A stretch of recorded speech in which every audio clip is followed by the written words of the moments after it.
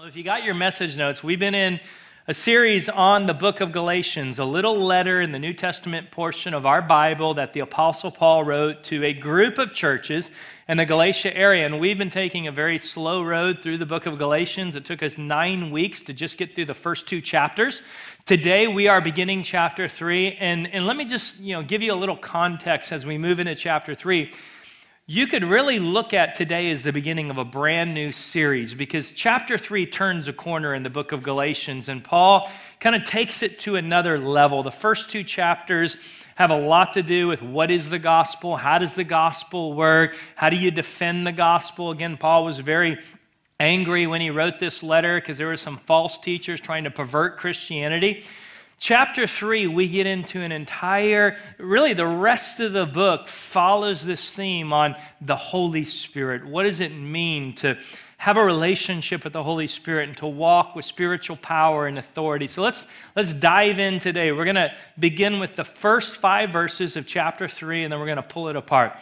Chapter 3, verse 1, "You foolish Galatians, who has bewitched you? Before your very eyes, Christ was clearly portrayed as crucified. I would like to learn just one thing from you. Did you receive the Holy Spirit by the works of the law or by believing what you heard? Are you so foolish? After beginning by means of the Spirit, are you now trying to finish by means of the flesh? Have you experienced so much in vain if it really was in vain? So again, I ask, does God give you His Spirit and work miracles among you by the works of the law or by believing what you heard?" I want to go to one phrase in this 5 verses, "by means of the Spirit," and build on that today, because the entire subject of the material we're looking at is all about spiritual power. It's all about what does it mean to receive spiritual power, to have spiritual power, for spiritual power to flow through your life. And this is very important because we don't want to be another dead religion. Like, we're not showing up today just to learn about some things that happened a long, long time ago and try to figure out a couple rules to live by today. We're here because we want to connect with the spiritual. We want to go beyond kind of our life and our world and connect with a supernatural and living God. And that honestly can freak you out a little bit, but it really shouldn't, because the word supernatural, all it means is beyond our natural ability. In my life personally, there are things that I naturally have the ability to do, and there are times where I need a little bit more, where I need God to show up and do a little bit more, give me a little bit more, help me go beyond what I have the natural ability to do. And that's all the supernatural is. Now, when it comes to the spiritual, there's a huge trend right now for people seeking after the spiritual. I mean, spirituality is very, very popular right now. You see it in bookstores, you see it in online blogs, you see it all over the place. People, there's a lot of writing on mysticism and enlightenment and getting in tune with your spirit and connected and at one with the universe. There's just a lot to do with spirituality right now. Now, even in the church, you see a lot of people starting to come back to churches today and searching out churches today, and it's all because they want to know about spirituality. Now, on the other side, what we're also seeing is people don't want anything to do with morality anymore. So people are not coming back to church because of morality, they're coming back because of spirituality. Like, we don't want to be told how to live our life, and we don't want to know what's moral, what's right or wrong. We just want a connection to the spiritual. But the problem is people are more empty than they've ever been. We don't want the morality, but as a result, we find ourselves very empty inside, so we're seeking out the spiritual. Now, what Paul is getting into in chapter 3 is he's teaching us that if you want to have a spiritually vibrant life, if you want to connect to the spiritual, to have spiritual power, very real spiritual power working in your life, here's how to do it. And today really is just the introduction. The rest of the letter of Galatians is all about this. So we're just going to jump into the intro with a couple thoughts today, and then I'm going to give you a couple practical takeaways to leave with. Here's the first thought that we see in this letter. It's an assumption that Paul makes, and that is you can receive the Holy Spirit. You can receive the very Holy Spirit of God inside of you. Every human being on earth today. Everybody on this planet has the ability, has the capacity, has the potential to receive the Holy Spirit of God living inside of you. This is a huge concept when you think about it. This is what we mean by saying the phrase, Jesus lives inside of me. It's actually his Spirit, the Spirit of God living inside of me. In verse 2, Paul asks this rhetorical question. He says, I would like to learn just one thing. Did you receive the Spirit? Now, he's assuming that they did. Because this letter is written to Christians. It's written to believers. It's not an evangelistic letter written to the lost. It's written to people who've already begun the journey with Christ. So he's assuming that they did. Did you receive the Spirit by the works of the law or by believing what you heard? And then in verse 5, he says, again I ask, does God give you his Spirit and work miracles among you by the works of the law or by your believing what you heard? You can receive the Holy Spirit. Now, different religions in the world today, when they use the word God, they all have different meanings for what it means to them. And the same is true for the word Spirit. Different religions have very, very different meanings when it comes to the word Spirit. So to understand this concept, to understand what we're going into right now at chapter 3, you need to understand the way the Bible uses the word Spirit, the way the gospel, the way Christians look at this word Spirit. For us, for followers of Jesus Christ, according to the Bible, the word Spirit is never, ever, ever in it. The Spirit is not in it. The whole reason that it's capitalized here, even though in the original Greek language, there were no capitals. The whole reason it's capitalized here is because they're trying to get something across to us. In the Bible, every time you see the word Spirit, it always accompanies the personal pronoun of he or him, not some mystical force of God or an emanation from God or a ray of God's light or a pulse of his energy. The Spirit is actually God in spirit form. Paul, in one of his other letters, puts it like this: now the Lord is the Spirit. God himself is the Spirit, and where the Spirit of the Lord is, there is freedom. One of the reasons we say the entire book of Galatians is about freedom is because the entire book of Galatians is about the Spirit. And wherever you have the Spirit, you're going to have freedom. And the Lord is the Spirit. Now let me help you understand to the best of my ability a concept, and let me just put it out there. This concept is impossible for the human brain to fully comprehend. That's the dilemma that we're in. We have a concept that we want to understand, but that concept is impossible for the human brain to fully comprehend. And it's a technical term of theology of Christianity that we call the Trinity. Now, the word Trinity is not actually in the Bible. The concept is, and so this concept we see over and over and over throughout the Bible. We developed a term to explain the concept, and the term is called Trinity. And what Trinity means is God is three individual people, and he's exactly the same. So he is one person, and he is three people at the very same time, which, again, is why this is hard for us to human understand. But this is also the way I like God. I love the fact that there is a part of God that I can't fully comprehend with my human brain. Now think about this for a moment. If you and I could fully comprehend God with our human brain, he would not be that impressive, right? So it's good that there's a part of him we fully can't comprehend, and that is the Trinity. There is God the Father, God the Son, and God the Spirit. Three individuals, three separate people with feelings and personality and desires who are exactly the same person. The best way I can illustrate this, I saw this when I grew up in church, was the image of a clover, a three-leaf clover. If you look at the clover, it's one clover. It's one clover. It's one stem, but you have three very distinct leaves or petals with very distinct personalities.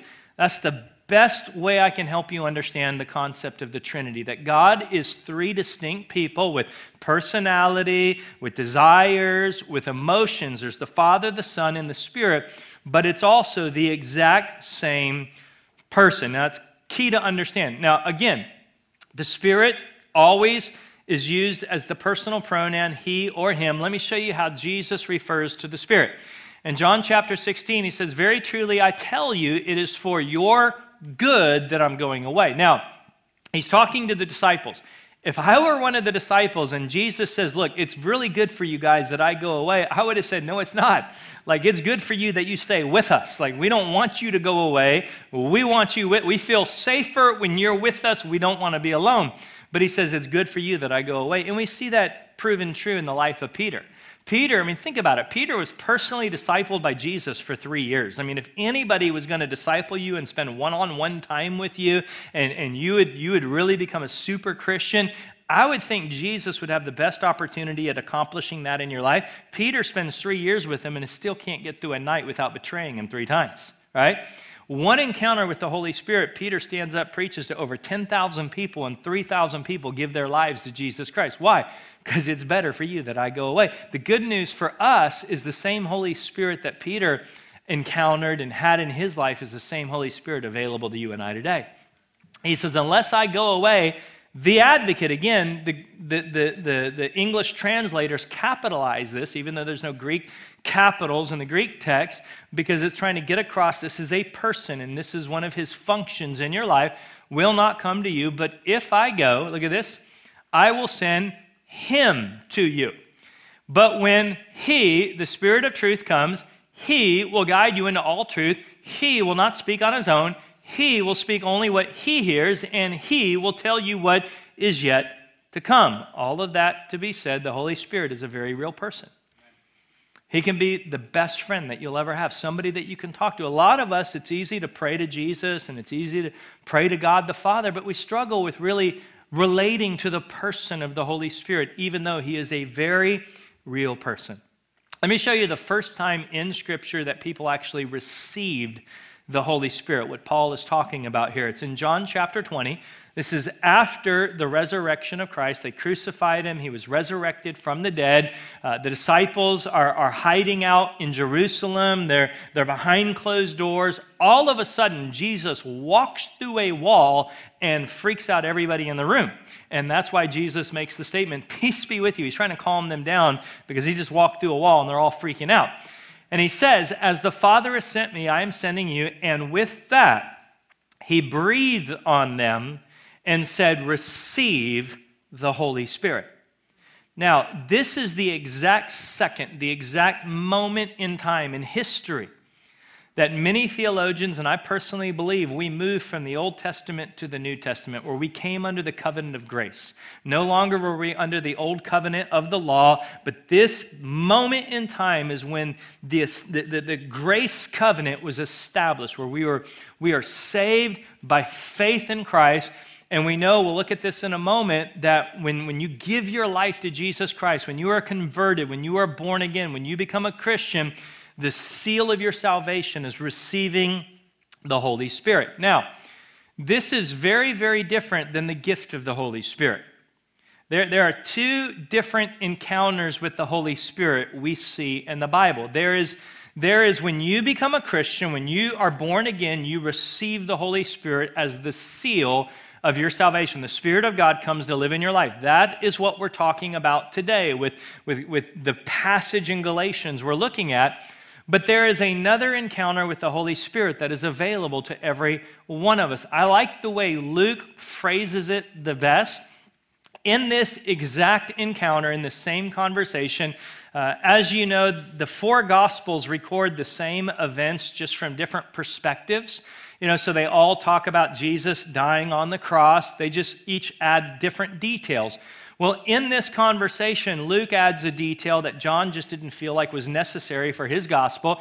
Here's what Luke says. So I want you to get the picture. Jesus breathes on them. They receive the Holy Spirit. Their salvation is sealed. A few minutes later, Jesus says this, I am going to send you what my Father has promised. Now he's talking about a gift. But stay in the city until you have been clothed with power from on high.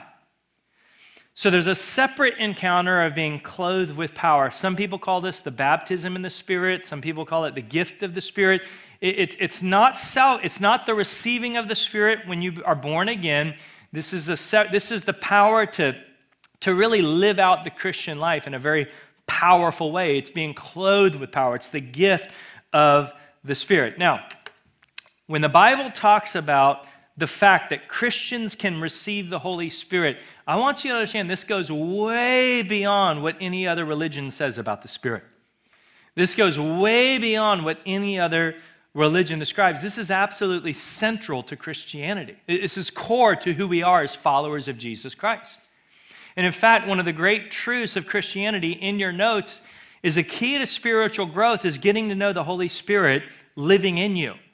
This is a massive key to if you want to mature spiritually, if you want to grow spiritually, if you want to advance spiritually, if you want to become a mature follower of Christ, one of the central keys of that is getting to know the Holy Spirit who lives inside you, the very Spirit of God in you. Paul says, not in your notes, in 2 Corinthians 13, and this is one of the places where the concept of the Trinity is described. Again, the word Trinity is not in the Bible, but here's the concept of the Trinity. Paul says, the amazing grace of the Master Jesus Christ, it all starts with the grace of what Jesus gave us on the cross, salvation. The extravagant love of God, the Father loves you, for God so loved the world that he gave his Son, and the intimate friendship of the Holy Spirit be with all of you. There are three things that every Christian needs. You need the love of God, you need the grace of Jesus, and you need an intimate friendship with the Holy Spirit. This is key, critical to the Christian life. You cannot grow spiritually without building a friendship with the Holy Spirit. Why is this so important? We've got to understand who is inside of us. We got to understand the benefit we have by housing God himself in our bodies. Let me put it this way. One of my favorite trilogies is and to be very honest with you, I watched the movies before I read the books, but one of my favorite trilogies is The Lord of the Rings. I love The Lord of the Rings. I get caught up in all that fantasy world that Tolkien kind of created and he wrote about. And the whole story in the very first one is about these hobbits. There's this older hobbit, Bilbo Baggins, very, very wealthy hobbit, and he sends a younger hobbit, Frodo, on this mission, on this journey. But before he sends them out on this mission, he gives them a coat of mail. A coat of mail is a coat with like iron ringlets that are all interconnected together. It's what knights used to wear. It's kind of like a bulletproof vest where it's hard to stab a sword through a coat of mail. He gave him a coat of mail made out of mithril. Mithril was one of the metals created in this fantasy world. And as they were on the journey, Frodo would wear this under his shirt, and all of his companions were talking about Bilbo one day, and they were saying Bilbo was a very, very wealthy man, incredibly wealthy, very blessed. But out of everything Bilbo owned, he had one possession in particular that was more valuable than everything else combined. They said Bilbo had a coat made out of mithril. Now, mithril was 100 times stronger than iron or steel. And it was 100 times lighter. It was 100 times more valuable than gold or silver. It was extremely rare, extremely beautiful, extremely light. And they began to say, this coat that Bilbo owned was worth more than the entire country he came from. All of the land, all of the real estate, all of the homes. And all of a sudden, in the movie, Bilbo kind of opens his shirt to look at the coat that he was wearing underneath. And the thought staggers him. It hits him that what he's wearing underneath his shirt is more powerful and more valuable than the entire country he came from. Now, I don't know about you, but there's times where I'm sharing Christianity with people and I'm telling people what does it mean to be a Christian and how do you become born again and a follower of Jesus Christ. And I always get to the part of conversation where I say, and one of the characteristics of being a Christian, one of the benefits, one of the things that happens when you give your life to Jesus Christ is you receive the Holy Spirit. The Holy Spirit of God comes to live inside of you. And almost always the response I get from people is, oh, that's nice. That's nice. Like the Spirit of God who created the heavens and the earth, hung every star in the galaxy, holds the universe together, lives inside of you, and that's nice?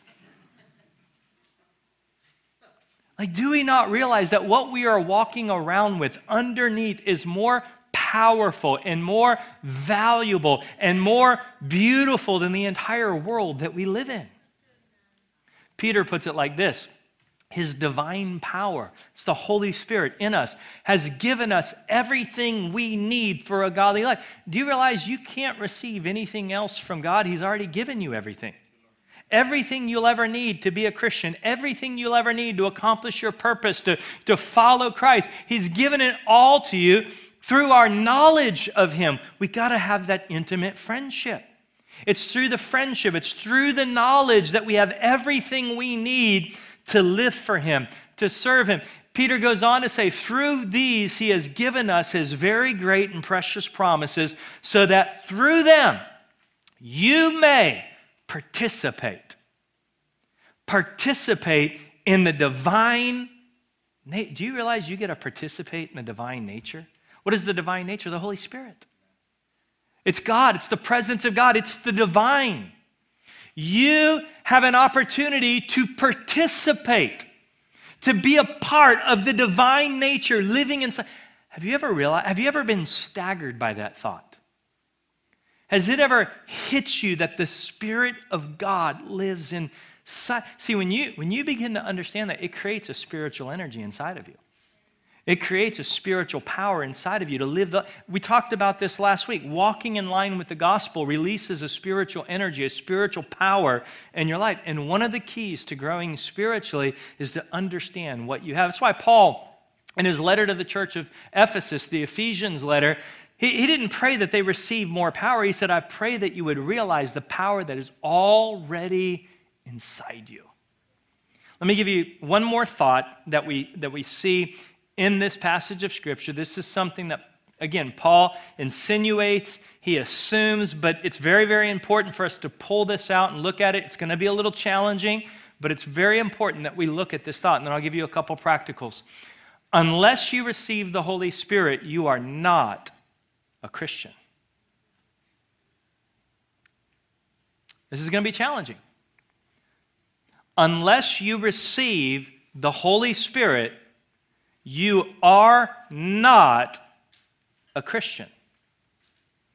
Look at verse 2 again with me. I would like to learn just one thing from you.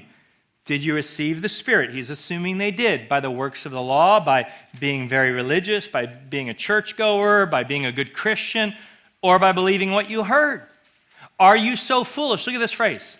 After beginning. After beginning. How do we begin? By means of the Spirit. Do you see the assumption there?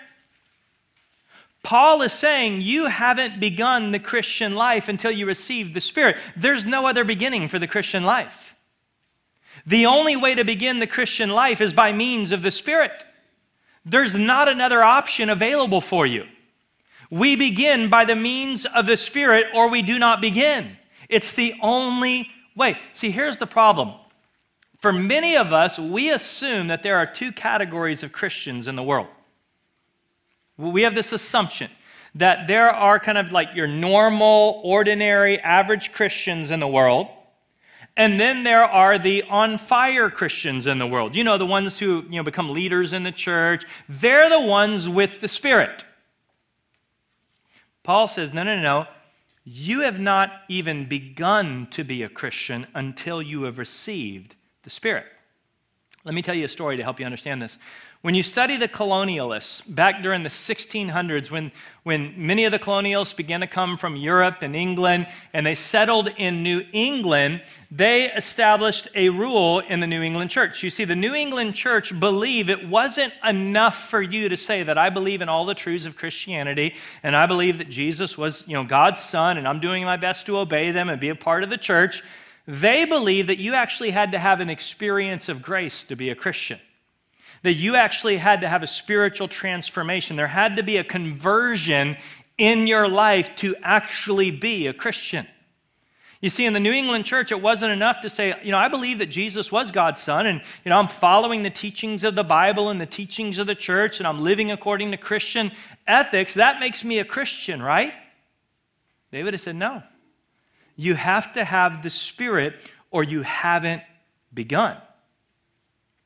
Now, just think about this logically for a moment. The Spirit of God, the Spirit God used to speak the world into existence, comes to live inside of you and nothing changes? Let's get real.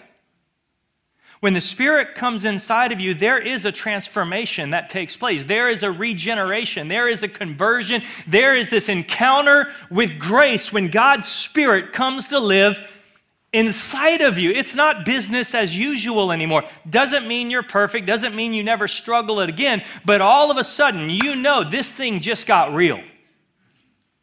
Something happened. Something changed. Well, the Church of New England, they made a mistake. The mistake that they made is they passed a law that you had to be a member of a church to be able to vote. Like, you had no legal rights. You could not vote in any of the political elections unless you were a member of the church. So here's the problem. The early settlers that came over all had this grace experience with God. They had a spiritual transformation with God. But they all, now 40 years later, they all had, on average, 7 to 8 children apiece. And now 40 years later, half of their kids never had a real spiritual encounter with God. They were good people. They were nice. They were part of the church. I mean, they grew up, church was a part of their social life. And so they grew up going to church and learning about church. And they knew the stories of the Bible. And they were good people. And they were doing their best to obey. But they didn't have a grace experience. They never had a spiritual transformation.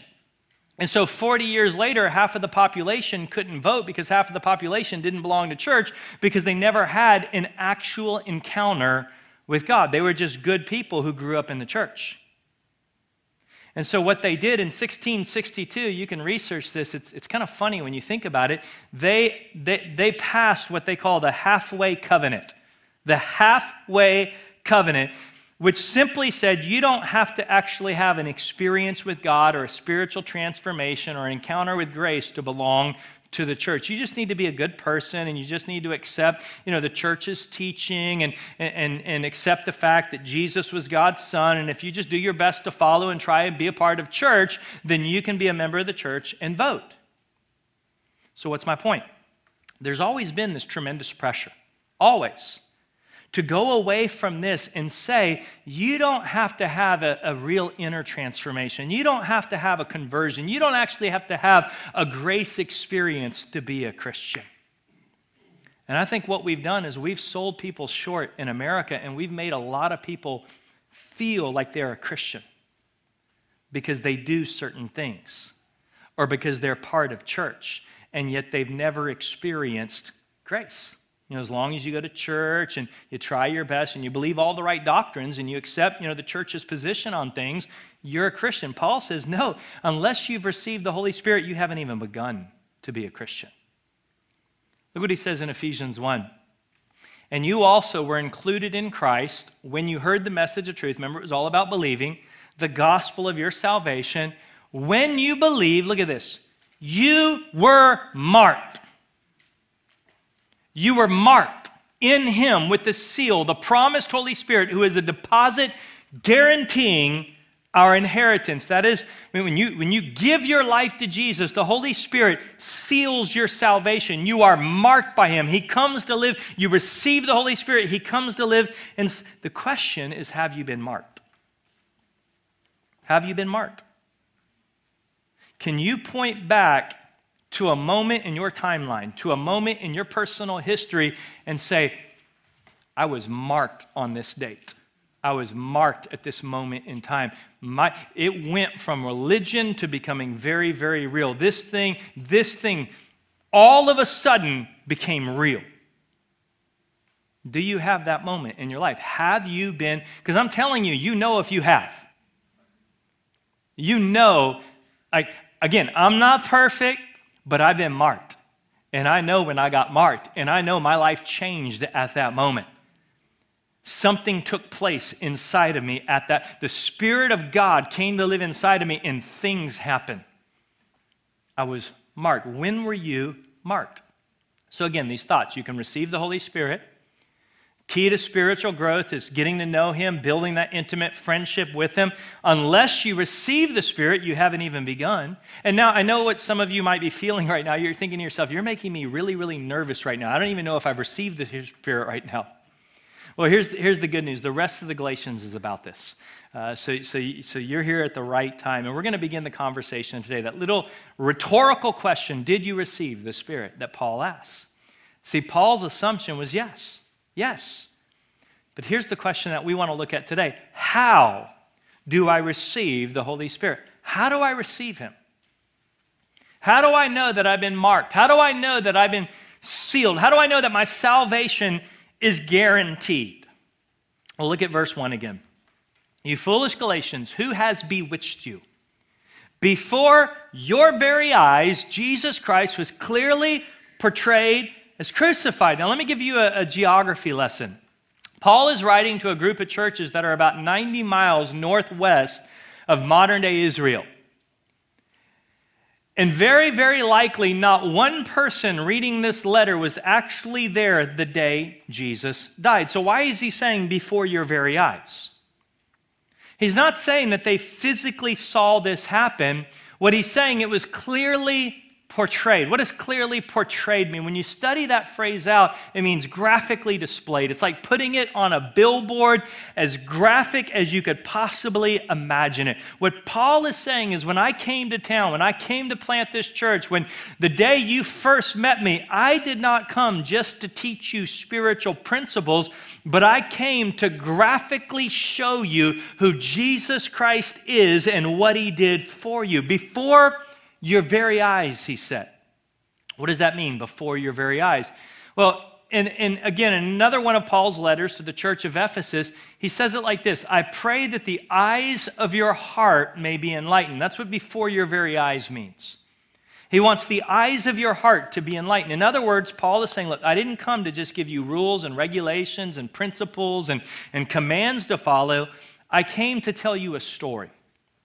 And I told you the story of Jesus, who lived for you and died for you, was crucified for you, and was resurrected from the dead. And their eyes were enlightened. What does it mean?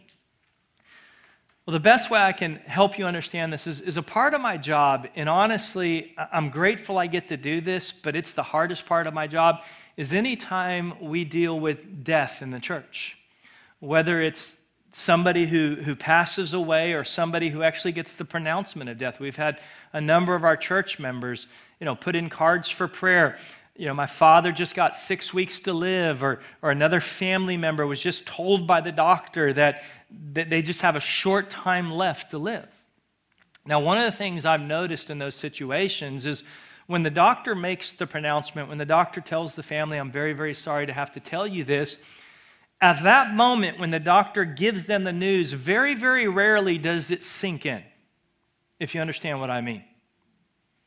Very rarely does it connect. Do they really feel it at that moment?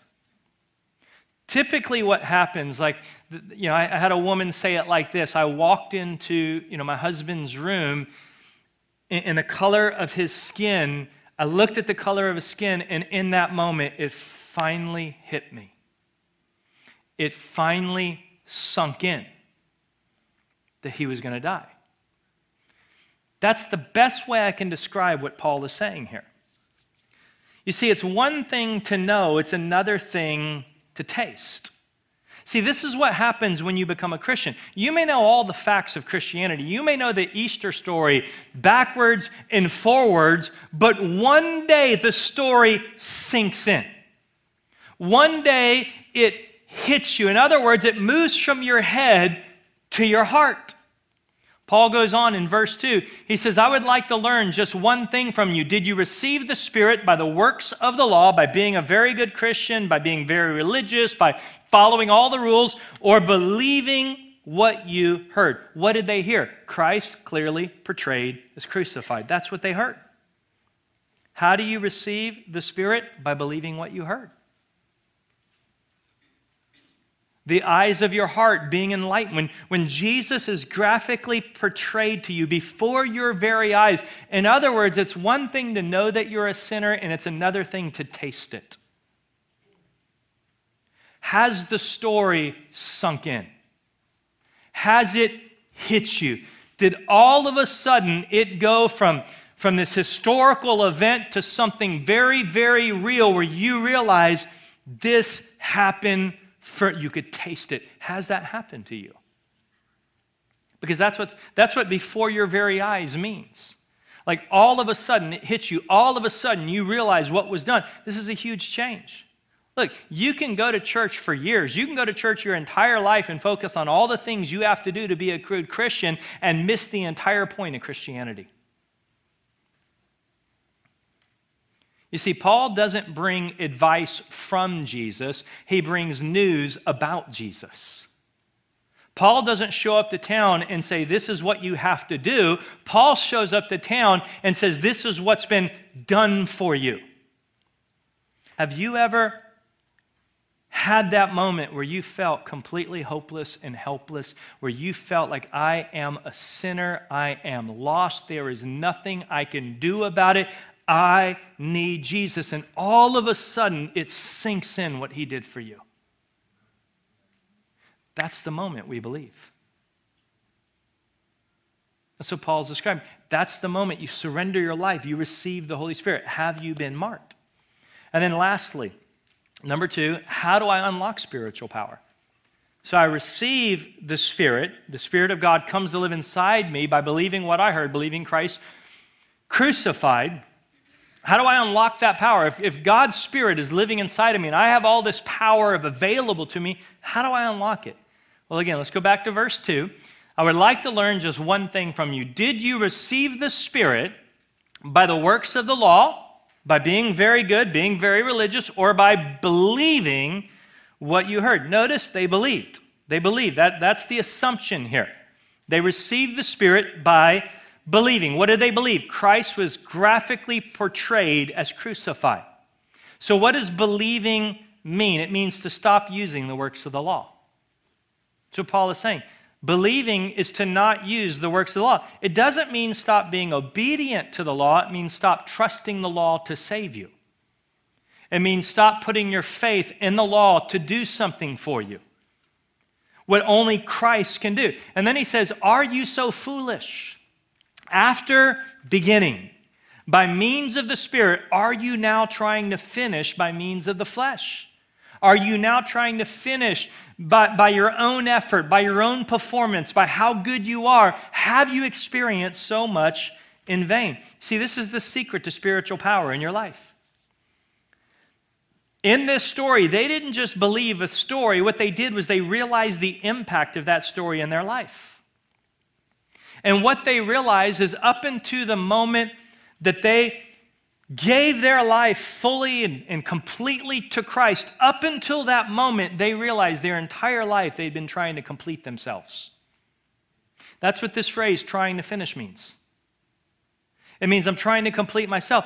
And that's all of us have been on a journey. Up until the moment we meet Christ, every single one of us have been on a journey from the day we were born to complete ourselves. We want to find value. We want to find worth. We want to feel like we matter. We want to feel like we're important. We are on this entire path. Everything we do is trying to complete ourselves. They were trying to do that through their own effort. And then all of a sudden, they finally realized that Jesus had done that for them. This is the key. The key to truly understanding what Christ has done is to understand that up until Christ, everything I was doing was trying to complete myself. And I have to stop trying to complete myself. I have to stop trying to finish in my own effort, and I have to trust what He did for me. So what is the secret? What is the key to unlocking spiritual power in my life? By continuing the way I began. Like, I wish I could give you something else, because I know it'd be a lot easier. But we have to go back to the beginning. Paul's whole point in this passage is this is how you began the journey. Don't you want to continue this way? Like, why are you trying to change now? Why are you trying to go a different direction now? You began it through believing what you heard. Why are you trying to create another method for doing it, for living it out? Look at verse 5. Again, I ask, does God give you his Spirit and work miracles? Let me just stop for a moment and say there are people all throughout our church who are desperate for God to do a miracle in their life. I read the prayer cards every week. Some of you are believing God for a healing, physical healing, a relational healing, a miracle in this area, a miracle in that area. You are desperate for God to show up and do a miracle in your life. And if you're not desperate for one now, you will be at some point in your life. So let me say, it would be really, really good to pay attention to this, because Paul's giving you the secret to how God does miracles in your life, how he releases spiritual power in your life, how healings happen. Does God give you his Spirit and work miracles, give healings, do incredible things by the works of the law, by your performance, by your effort, by how good of a Christian you are, by how much you read your Bible or how long you pray? Or by believing. And when you study this in the Greek, it's present tense, not past. It's not by what you believed, it's by continuing to believe. By believing what you heard. What did they hear? Christ clearly portrayed as crucified. Here's the point. You grow spiritually exactly the same way you receive spiritual power. You keep going back to the cross. You keep going back to believing that Jesus has completed. It's not trying real hard or getting your life together or doing a bunch of religious activities. It's all about believing. Only when you see the point of Jesus dying on the cross do you realize that I have been complete. When he is graphically portrayed, you realize that I don't have to try to complete myself anymore. And let's be very honest. Everything we're doing, we're trying to complete ourselves. The reason, think about this. The reason why you work so hard, the reason why you're a workaholic, the reason why you want to be thin, the reason why you want to get married so bad, the reason why you're driven for success and achievements in life, you're trying to complete yourself.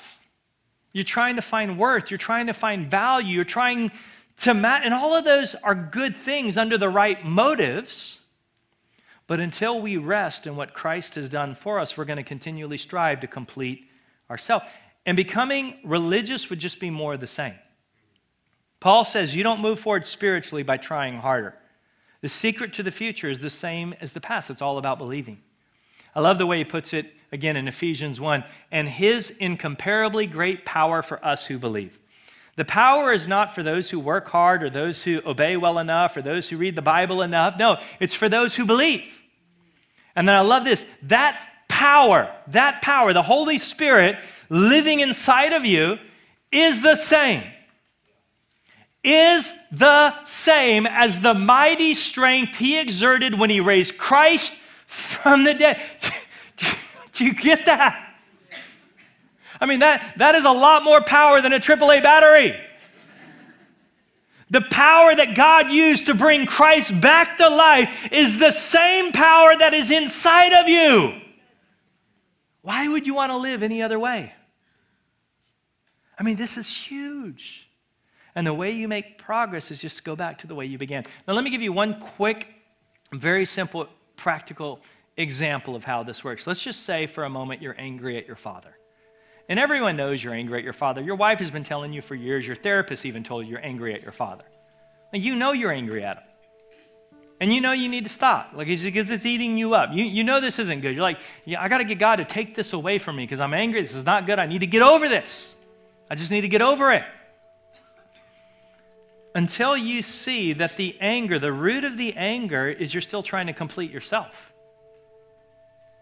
That's the root of the anger. You're still trying to, somehow you need that, you either need approval or you need justice in the relationship. You need something, but you're trying to complete, you're not seeing yourself complete in Christ. That's the root of the anger. In any relationship, that's the root of the anger, is you're trying to complete yourself. You're using this situation somehow to try to complete yourself instead of seeing yourself complete in Christ. But when you go back and before your very eyes, you see Christ clearly portrayed as crucified, when that sinks in all over again, and again, it sinks in many times for me. It wasn't just, there was the initial time where before my eyes, And I was marked that day. But there have been many times in my journey where I've needed to sink in again. See, when I go to the cross and I see what Jesus has done for me, I see what he paid for me, I see the price and the extreme he went through to forgive me of a debt that I could never possibly pay on my own. When I see that, all of a sudden a spiritual energy wells up inside of me, a spiritual power wells up inside of me, and I now have the ability to forgive what I couldn't forgive before. See, it's only in seeing what Christ has done for me do I have the power to forgive. It's only in believing and accepting that I'm complete in him do I have the power to forgive. You see, I couldn't forgive before, but when I see Christ crucified, when I know what he did for me, when I know the extreme, that's why Paul says, forgive the way God in Christ forgave you.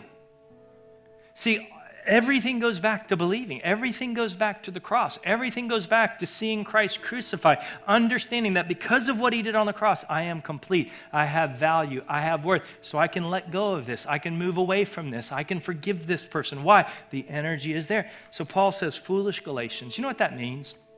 It means dear idiots. That's what it means.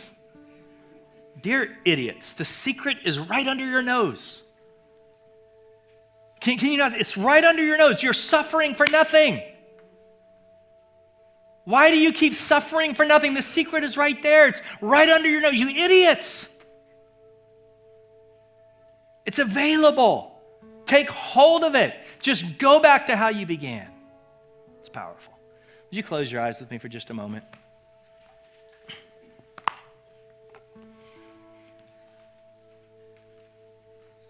Before we leave, let me ask you the question, have you been marked? Can you point back to a moment in your history where you know the Holy Spirit came inside? God took residence in your life. You know, like, and can I tell you, the Holy Spirit will not come inside unnoticed. You will notice when the Spirit of God comes to live inside of you. You will notice.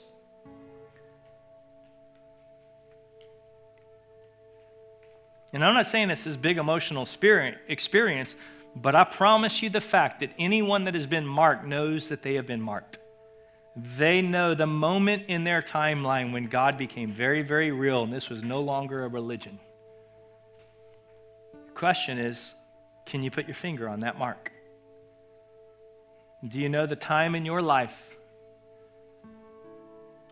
where it became real, where the eyes of your heart were enlightened, where before your very eyes you saw Christ clearly portrayed as crucified? It wasn't a story from a long time ago, but it became very, very real.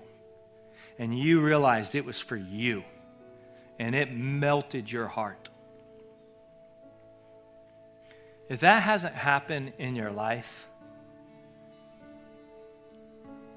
there is nothing I would love more than to see you have that opportunity today. And can I tell you something? The Holy Spirit is the only one that can clearly portray this to you. And can I tell you, he wants to do it more than you even want it. The Bible says it's God's heart that nobody perishes.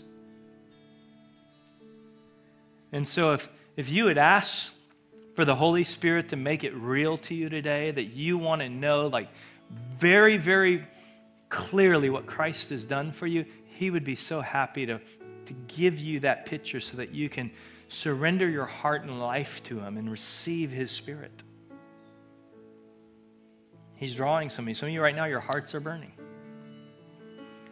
And so before we close, I want to pray for those of you that need to make this decision today.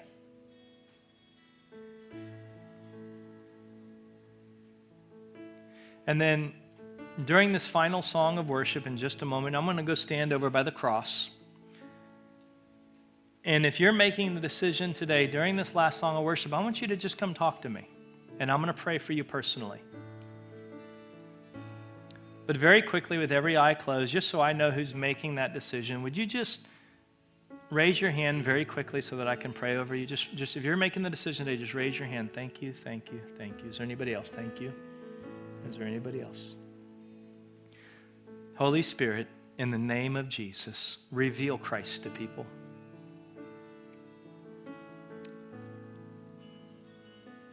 Let them see that what Jesus did, he did for them out of love so that they could be forgiven, so that they could be saved, so that their relationship with God could be restored. Let them clearly see what the cross means for them this morning. And as a result, let their hearts respond by surrendering their life completely to you, that they may receive the Holy Spirit and be marked. In the name of Jesus, amen. I want to invite you to stand with me. The prayer team will be available for anybody that needs prayer today. I'll be standing over by the cross. If you're here today and you want to make that decision to give your life completely to Jesus Christ, to be marked, to receive the Holy Spirit, I would love to personally pray with you over by the cross.